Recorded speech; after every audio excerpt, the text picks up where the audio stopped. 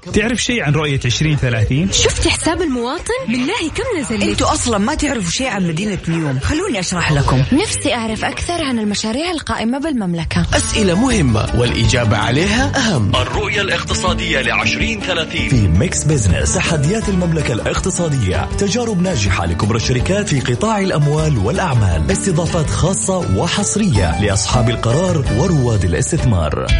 الآن ميكس بيزنس مع جمال منون وأنس الحربي على ميكس اف ام. ميكس اف ام هي كلها في الميكس. أهلا ومرحبا بكم مستمعين الكرام، أنا جمال بنون أحييكم من ميكس اف ام وبرنامج ميكس بيزنس. طبعا عودا حميدا لزميل الدكتور أنس الحربي اللي رجع من إجازة. أهلا وسهلا. أهلا وسهلا فيك أستاذ جمال، وأهلا وسهلا فيكم مستمعي إذاعة ميكس اف ام. يعني أخذنا يعني ريلاكس كده طويل شوي في يعني أفتح كده شوية. لا الحمد لله كثير جدا، وروقنا وانبسطنا الحمد لله. لازم الواحد كل فترة ياخذ له بريك كذا مع نفسه، يريح يغير جو. ولا تفوتكم يا جماعة ربع بلادي لطيفة جدا السياحة، اللي يعني بعض الناس اللي ترفع الأسعار شوي في المنتجعات والفنادق، واللي كانت الأمور مرة حلوة. صحيح. وكمان لا تنسى أنا أشوف يعني في كثير من الشركات الكبيرة تحرص إنه الموظف يأخذ إجازته. أكيد. ليش؟ عشان يعمل فريش لذهنه ويرتاح شوي ويعمل ريلاكس. خاصة أن العمل الإعلامي يحتاج إلى حضور ذهني عشان يعطي أكثر. صحيح هذا. نعم. اليوم كالعادة عندنا مواضيع كثيرة مليانة، حلقة دسمة لكنها تكون مهضومة وسريعة الفهم زي ما يقول أستاذ جمال، ونبسط لكم رؤية 2030. صحيح. طبعا أنس في حدث اقتصادي شهدته السعودية الأيام الماضية، وهو انطلاق القمة العالمية للذكاء الاصطناعي. وألقى ولي العهد السعودي الأمير محمد بن سلمان كلمة ملهمة أمام المشاركين في هذه القمة، حركت المبدعين والملهمين والمستثمرين. خليني أقول لك بعض الكلمات لأنه صراحة يعني إيش شفتها جدا مؤثرة. ولي العهد طبعا قال عام 2020 كان عام استثنائي لاختبار إمكانيات الذكاء الاصطناعي في الوقت الذي نشهد فيه تشكل حالة عالمية جديدة تعيد تعريف أساليب حياتنا وأعمالنا وتعلمنا. كل هذا يدعونا جميعا إلى التفكر والعمل بجد للاستفادة من الذكاء الاصطناعي وإطلاق أقصى إمكاناته في سبيل الارتقاء بمجتمعاتنا واقتصاداتنا. وخاطب الحضور كمان أستاذ جمال وقال في المملكة العربية السعودية نترجم هالشيء بإطلاق الاستراتيجية الوطنية للبيانات والذكاء الاصطناعي بطموح واضح لأن تغدو المملكة نموذجا للذكاء الاصطناعي في العالم، بحيث نجعل أفضل ما في البيانات والذكاء الاصطناعي واقع. صحيح. وكمان خاطب المبدعين والحالمين. ايش قال لهم؟ أدعو كافة الحالمين والمبدعين والمستثمرين وقادة الرأي للانضمام لنا في المملكة لنحقق معا هذا الطموح ونبني نموذجا رائعا لإطلاق قيمة البيانات والذكاء الاصطناعي لبناء اقتصادات المعرفة والارتقاء بأجيالنا الحاضرة والقادمة. طبعا كلمة سيدي ولي العهد الأمير الشاب محمد بن سلمان لامست مشاعر الشباب والموهوبين، وقال إن ندرك مخاطر الفجوة الرقمية بين دول العالم المتقدم والنامي، وما شكله عام 2020 من تحدي تمثل في توسع الفجوة والمصاعب اللي واجهتها العديد من الدول في مواجهة ركب التقدم الرقمي وبالأخص في مجال الذكاء الاصطناعي مستقبلا.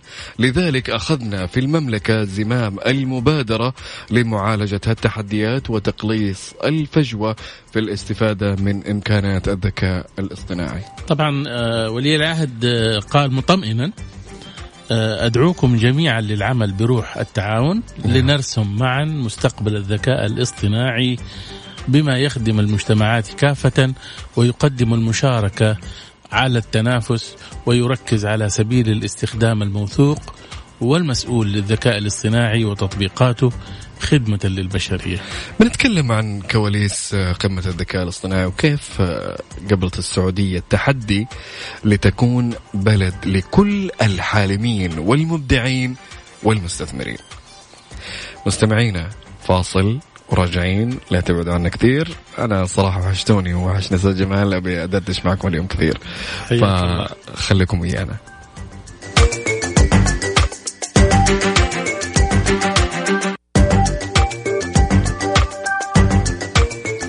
وأهلا وسهلا فيكم في ميكس بزنس. كالعادة حوار أنا وزميل الأستاذ جمال بنون، وحلقة دسمة وخفيفة وفي حقيبة ميكس بزنس لليوم. كالعادة في فقرة على السريع نستعرض أبرز الأحداث والأخبار الاقتصادية وندردش على بعض هالأخبار مع الأستاذ جمال. نذكر مستمعينا بالسؤال الاستفتاء اللي نطرحه عليكم كل أسبوع على @mixfm radio في حسابنا في تويتر، ونأمل منكم التفاعل والمشاركة عليه. الاستفتاء يقول: حينما تتعطل سيارتك وتحتاج إلى صيانة أو إصلاح، وين تروح بها أو أين تذهب بها؟ وكيل الصيانة؟ أي ورشة؟ أشتري قطع غيار بنفسي؟ أبحث عن الأرخص والأجود؟ تابعونا على @mixfm radio على حسابنا في تويتر وجاوبوا علينا في الاستفتاء. طبعا أنس في فقرة أهل الثقة نعم راح نستضيف المهندس أو الأستاذ محمد السلمي، نعم، قائد المبادرات في القمة العالمية للذكاء الاصطناعي، للحديث عن الذكاء الاصطناعي. نعم. ينقل السعودية لبلد كل الحالمين والمبدعين والمستثمرين. خلينا نرجع للاستفتاء سريعا، بس أبقى أسألك أنت لو يعني حبيت يعني تكشف عن سيارتك كصيانة أو كإصلاح، فين بتوديها؟ والله شوف هو الشركة تعطيك ضمان لمدة مثلا رقم ما، مثلا 100,000 ممشى أو سنوات أو عدد سنوات. فبعض الشركات تعطي عرض تقول لك صيانة مجانية لعدد كيلومترات زي كذا. فإحنا أنا كأنس أمشي لين تنتهي الكيلومترات هذه، وبعد أروح للصيانات الأساسية اللي هي مثلا 100,000 150,000 مثلا. أما ورش ما ورش يعني ممكن الأشياء الاستهلاكية أروح بورش صراحة، يعني عادي. طيب نشوف احنا الى نهاية الحلقة ونشوف نعم. مشاركات الاخوان المستمعين ايش تكون ردود افعالهم. نعيد لكم الاستفتاء: من تتعطل سيارتك وتحتاج الى صيانة او اصلاح، وين تروح بها؟ وكيل صيانة؟ واي ورشة؟ تشتري قطع غيار بنفسك ولا تبحث عن الارخص والاجود؟ مستمعين فاصل صغيرون وراجعين لكم نكمل معكم الحديث في فقرة أهل الثقة. بنستضيف الأستاذ محمد السلمي قائد المبادرات في القمة العالمية للذكاء الاصطناعي.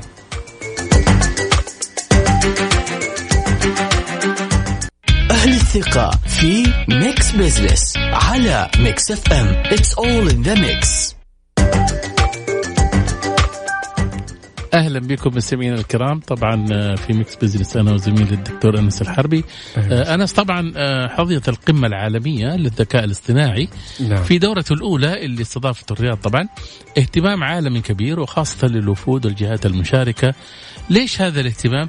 استوقفتني طبعا كلمة قالها الأمير محمد بن سلمان، إنه عام 2020 كان استثنائي لاختبار إمكانات الذكاء الاصطناعي، والقمة حضرها رواد أعمال ومخترعون وقادة طبعا ملهمون. اليوم طبعا حنتحدث مع الأستاذ محمد السلمي قائد المبادرات في القمة العالمية للذكاء الاصطناعي. مرحبا أستاذ محمد. مرحبا الأستاذ جمال ومرحبا أخي أنس، حياكم الله والسادة المستمعين. أهلا وسهلا فيك. أستاذ محمد قائد المبادرات في القمة العالمية للذكاء الاصطناعي، أنت حضرت القمة أستاذ أحمد. أستاذ محمد، كيف كان التجاوب العالمي للجلسات؟ حقيقة القمة كانت على زخم مبهر جدا، سواء كان من المشاركين من أعلى المراتب، من رؤساء وقادة وأصحاب معالي وخبراء من 27 دولة واكثر من 60 متحدث. وحقيقة مواضيع تمت مناقشتها على مدى يومين، وخرجت بتوصيات ونصائح من أجل تفعيل دور الذكاء الاصطناعي على مختلف نواحي الحياة. هذه حقيقة القمة عالمية بمعنى الكلمة، برعاية كريمة من لدن سيدي صاحب السمو الملكي الأمير محمد بن سلمان أمير الشباب وأمير الطامحين، وأيضا بتوجيهات القائد الملهم حقيقة المعالي الدكتور عبد الله شرف الغامدي رئيس سدايا أو الهيئة السعودية للبيانات والذكاء الاصطناعي. انعقدت بشعار مميز على مستوى العالم، وهو الذكاء الاصطناعي لخير البشرية، وهدفها كما تعلمون هو بناء حراك فكري ومعرفي له أهميته على مستوى العالم في مجال الذكاء الاصطناعي، وأيضا توفير رؤى ملهمة حول متطلبات المستقبل إن شاء الله للجهات التنظيمية والمستثمرين والشركات على مستوى العالم أجمع. طيب أستاذ محمد، يعني أنت من خلال حضورك لهذه الجلسات إيش هو الشيء الملفت اللي يعني خلاك يعني تشوفه في هذه القمة؟ حقيقة أستاذ جمال، يعني نحن الآن في عصر جديد، عصر المستقبل، والمعلومات هي نصف المستقبل. وحينما نجد ولله الحمد السعودية تستضيف قمة بهذا الحجم وهذا الزخم، فإحنا بإذن الله بدأنا نقود العالم لخير البشرية في هذا المجال، وبإذن الله سنصل باستثمارات ضخمة جدا بكفاءات عالية وطنية وسبر أغوار هذا المجال بشكل كبير جدا. وهذا حقيقة أفضل ما برز من هذه القمة وأفضل ما وجدناه ووجده العالم، شيء ملفت ومبهر أن تقود السعودية بأبنائها وبناتها هذا الزخم وهذا المسار العالمي في تقنيات المستقبل في الذكاء الاصطناعي تحديدا. صحيح، جميل جدا. طيب تسمح لنا أستاذ محمد ناخذ فاصل قصير ونرجع نكمل معك؟ أكيد. مستمعينا فاصل، نعود ونكمل الحوار، لا تذهبوا بعيدا.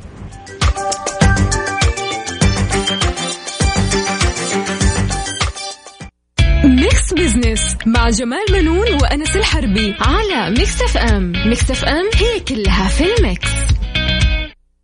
أهل الثقة في ميكس بزنس على ميكس اف ام. It's all in the mix. وعدنا لكم مستمعين بعد الفاصل، مستمرين في فقرة أهل الثقة، وضيفنا اليوم الأستاذ محمد السلمي قائد المبادرات في القمة العالمية للذكاء الاصطناعي. أهلا ومرحبا بك من جديد أستاذ محمد.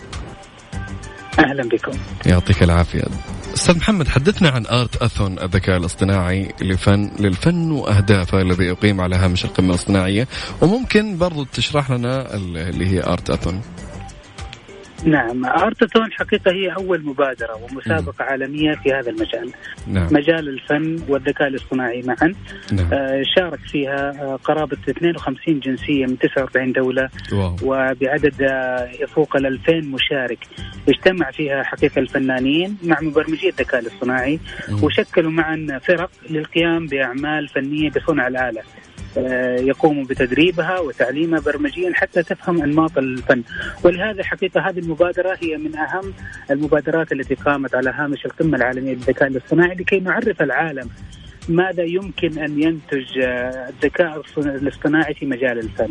الارتسان حقيقة استمر على مدى أشهر من يناير، من المسابقة ثم التدريب ثم التصفيات، واستمرت إلى أن برزت أفضل 10 أعمال عرضت حقيقة بالقمة في يومي الربوع الأربعاء والخميس، وتم تكريم حقيقة أفضل الأعمال بجوائز تفوق 500,000. وهذه الأعمال هي الآن من أول الأعمال التي تقدم وتعرض في مبادرة عالمية بهذا الزخم والقوة على مستوى العالم. ودعني حقيقة أقول لكم بصراحة يا أستاذ جمال وأستاذ أنس، نحن حقيقة في عصر جديد يظهر فيها حقيقة قدرات تسخير الآلة في مجالات جديدة. رأينا من قبل كيف ممكن الآلة تعطي تنبيهات أمنية وكيف تراقب وكيف تنفذ أعمال روتينية في المصانع وغيرها.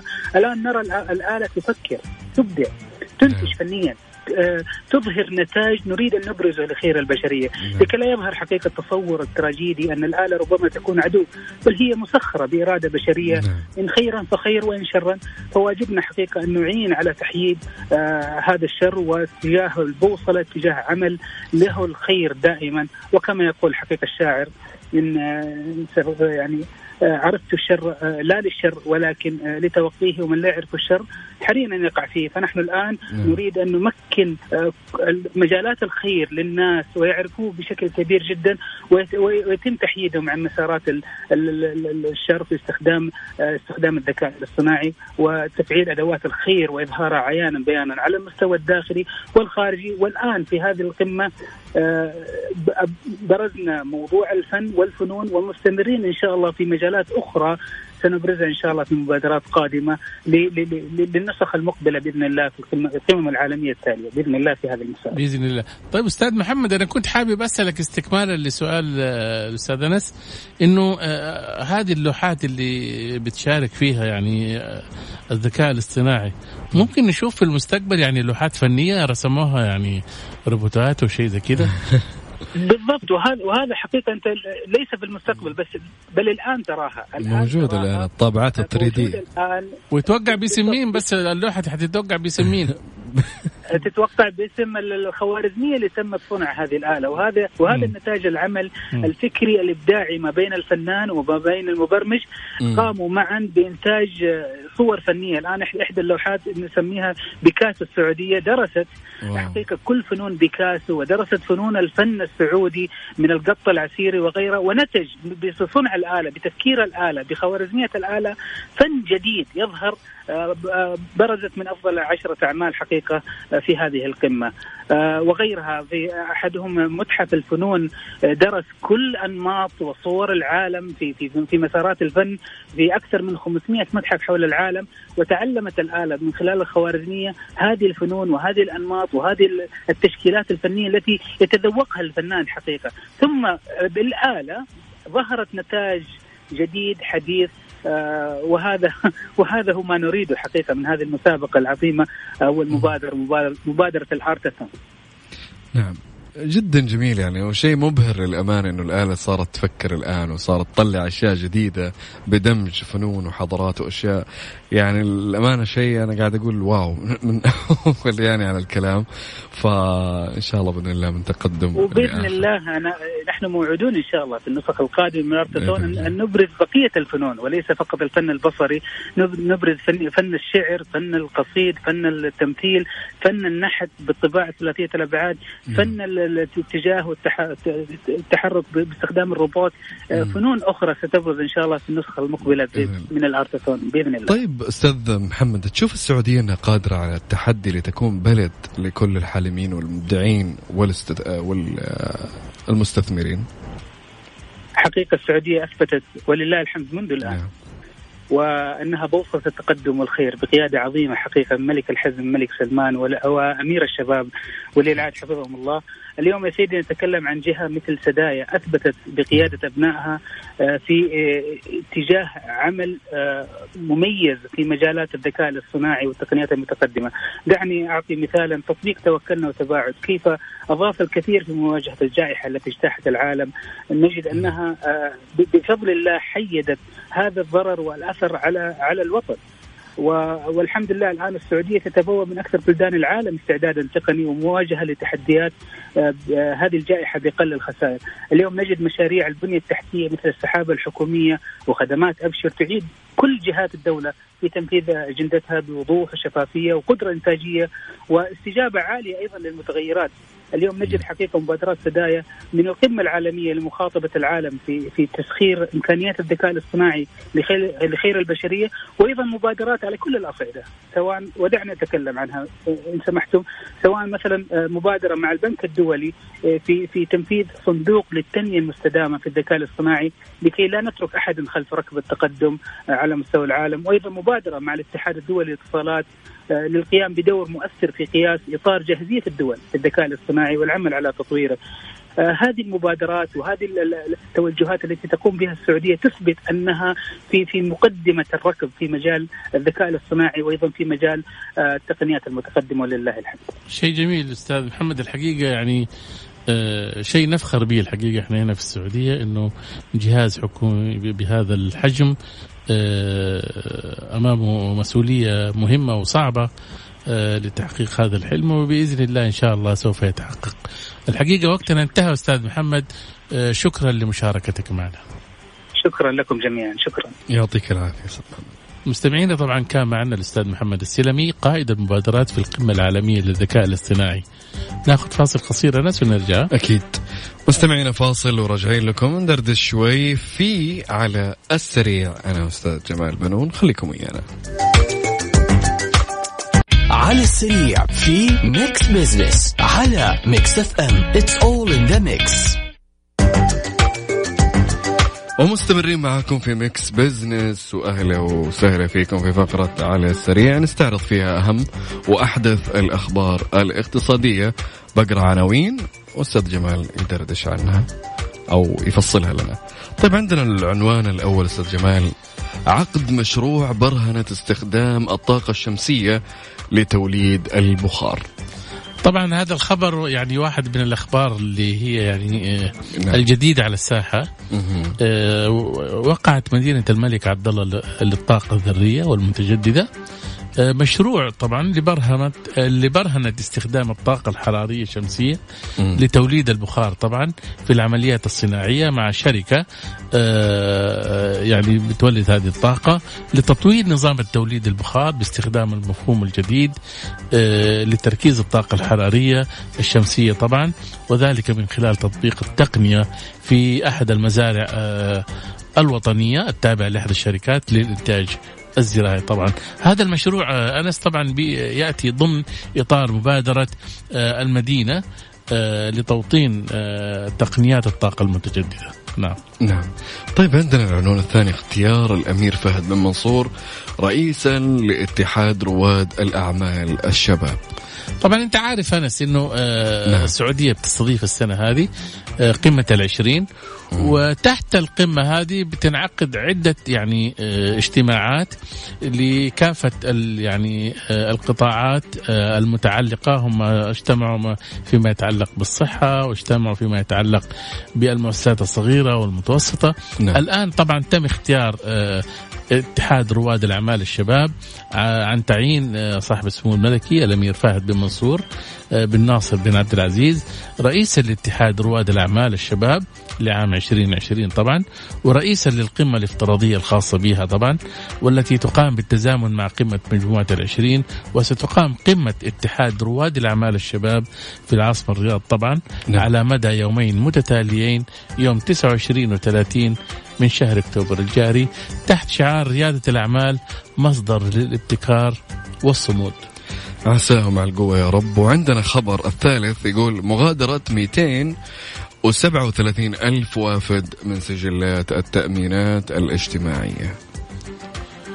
شوف الخبر يعني هذا نقدر نقول عليه يعني الناس اللي مشيت رقم كبير، رقم نقدر نقول عليه كبير، لكن لسه لا يزالوا موجودين عندنا 12 مليون وافد. شايف الإحصائية الجديدة. نعم، فبالتالي نحن ما نقدر نقول إنه الرقم هذا مخيف ومفزع، ولكن أنت عارف في كثير من المؤسسات قفلت وكثير من الأنشطة التجارية تعطلت نتيجة جائحة كورونا، وفي منهم غادر السوق، وفي بعضهم صار إلكتروني يعني أونلاين يقدم خدماته. فبالتالي هو يحتاج إنه يقلص الخدمات. التأمينات الاجتماعية كشفت عن خروج 237 ألف وافد من سجلاتها في الربع الثالث طبعا من العام الجاري، وسجل إجمالي عدد المشتركين الخاضعين لأنظمة المؤسسة انخفاض طبعا هامشي زي ما قلت في نهاية الربع الثالث، على أساس وسط تراجع عدد الوافدين بشكل ملحوظ طبعا مقابل ارتفاع إجمالي عدد المشتركين السعوديين. حصل فيه تراجع في الوافدين في التأمينات الاجتماعية، ولكن في المقابل ارتفع عدد المسجلين في التأمينات الاجتماعية من السعوديين، سجل يعني نسبة كويسة طبعا. اليوم في عندنا 8 مليون مشترك في نهاية الربع الثالث، مقابل 8 مليون و19 190 ألف مشترك في نهاية الربع ذاته من العام الماضي. يعني السنة هذه حصل يعني تراجع، تقدر تقول انه من 19 وصلوا 17، فبالتالي عندك نسبة ضئيلة جدا اللي تراجعوا. نعم. طيب عندنا كمان القبض على شخصين دخلوا متجر وهددوا العملية. يا أخي أنا أستغرب من بعض اللصوص، أنا يعني أشوفها مغبية يعني. ليش؟ لأنه اليوم المتاجر كلها ترى مزودة بكاميرات. بعدين في كل زاوية، يعني ما تقدر لا تدس وجهك ولا شيء، حتى في صحيح. كاميرا برا تصور لك السيارة ولوحتها وكل حاجة ويجيبوك في دقائق يعني. أكيد. فأنت ليش يعني تتصرف زي هذا التصرف؟ طبعا هذه من الأخبار الإيجابية لجهود رجال الأمن ويقظتهم، وأيضا أهمية وضع كاميرات في أماكن مختلفة في المحال والمتاجر تساعد طبعا في كشف هويات المتورطين. نعم. طبعا عندنا في الخبر الأخير 4 كاميرات ساهر ضحية سائق متهور. هذا شكله كان معصب، كل ما يمر أظن من جنبه يصوره. شايف؟ يعني أخذ 4 مخالفات أنا ما أعرف يعني، أو 4 التقاطات من ساهر. أظن أخذ يعني 4 صور في 4 أماكن. يا لطيف. شايف؟ المتحدث الإعلامي طبعا لشرطة منطقة عسير المقدم زيد بن دباش قال إنه الجهات الأمنية بشرطة المنطقة تمكنت من القبض على مواطن في العقد الثاني من العمر، يعني عمره 20 سنة. شايف شاب مراهق لسه، تورط في إتلاف 4 من أجهزة الرصد الآلي في محافظة بيشة، وقد جرى إيقافه. طبعا أكيد يعني هذا الشاب متهور، ولكن خليني أقول لك من المعروف طبعا أنه تكلفة الكاميرا الواحدة حقت ساهر في حدود 60,000 ريال. فهو لما أتلف 4 كاميرات شوف كم قديش أتلف، يعني في حدود 240,000. بس هذه الكاميرات، شوف الكاميرا اللي ب 60,000 تدخل ملايين طبعا. أكيد طبعا، صح ولا لا؟ وهي موجودة يعني الكاميرات هذه بترصد المتجاوزين، المخالفين طبعا. والغاية هي ضبط التجاوزات المرورية للحفاظ على الناس وراحتهم. بس في معلومة صغيرة خليني أقول لك هي إنه دخل كاميرات ساهر سنويا في حدود 8 إلى 9 مليار ريال، وهذا ما شاء الله تبارك الله يعني دخل جدا عالي، وهذا يدل كمان على استهتار السائقين بأنظمة المرور. طبعا إن شاء الله يا رب أنها تقل الأرقام بوعي الناس بإذن الله. والمخالفات مي بزينة يا شباب، مي زينة والله الصدق. طيب مستمعين ناخذ فاصل ونرجع لكم إن شاء الله ندردش في سؤال حلقة اليوم أو استفتاء اليوم، وفاصل. نعم. ميكس بزنس مع جمال منون وأنس الحربي على ميكس اف ام. ميكس اف ام هي كلها في الميكس. نسبة وحسبة في ميكس بزنس على ميكس اف ام. It's all in the mix. ومكملين معاكم ميكس بزنس وفقرة حسبة ونسبة. سألنا سؤال، قلنا من تتعطل سيارتك وتحتاج إلى صيانة أو إصلاح وين تروح؟ النسب الأخيرة أستاذ جمال وصلت الأعلى 32%، يبحثون عن الأرخص والأجود.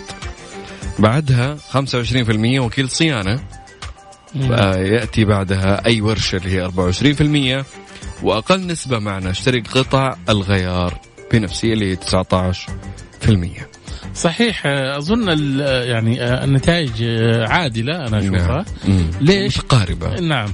ليش؟ لأنه أول شيء يبحث عن الأرخص والأجود، هذا معناته أنه المستهلك أصبح واعي. نعم. ويعرف يعني كيف يقدر يتصرف في ماله. أكيد. ويصرفها في المكان الصح، فهو بالتالي يبغى يبحث عن الأجود والأرخص كمان. نعم. والناس اللي قالت وكيل الصيانة طبعا نسبة 24%، فهذا بالتالي ممكن نحن نقول أصحاب اللي هم فوق المتوسط. نعم. المستوى طبعا بيحاول إنه هو يحافظ على سيارته بالذات إذا كانت غالية. نعم. ويهتم بيها، فبالتالي هو يعني أكيد النسبة هذه متقاربة إنه نعم. الناس تحب يعني هذا. بس في معلومة بقول لك عليها وأقول للسادة المستمعين إنه رضا العملاء بالنسبة للتعامل مع وكلاء السيارات والصيانة شيء زي كذا. في بعض الشركات عندنا في السعودية وصلت نسبة عدم الرضا بالنسبة للمستهلك لهذه الوكالات وصلت إلى 81%. نسبة مخيفة هذه جدا. والله كبير الرقم. والله كبير. وأنا أتفق مع الرقم هذا الصراحة. أوقات يعني وكالات السيارات يعني مع احترامي الشديد للجميع هم يحاولون خدمة المستهلك، لكن مدى الرضا يعكس الكلام اللي يقوله. وأظن عندهم نوع من التحايل في إعداد الفواتير حقت الصيانة، خاصة يعني إذا كان أشياء ما تنشاف، يعني أنت كمستهلك ما تعرفها. نعم. شايف ممكن يعني يحطها من ضمن الخدمات، ما أعرف أنا، ما يعني أتهمهم. ولكن ربما يحصل فيه يعني مثل هذا التلاعب. ممكن، ولا ما كان جات نسبة الرضا أو عدم الرضا وصلت 81%. صحيح. طيب مستمعينا، كان ودنا والله نكمل معكم وندردش ونسولف وننبسط، لكن انتهى البرنامج. إن شاء الله نشوفكم إن شاء الله الأحد المقبل نفس التوقيت من 2 إلى 3، أنا وزميلي الأستاذ جمال بنون في برنامج ميكس بزنس. طبعا حاولنا أنس نعم.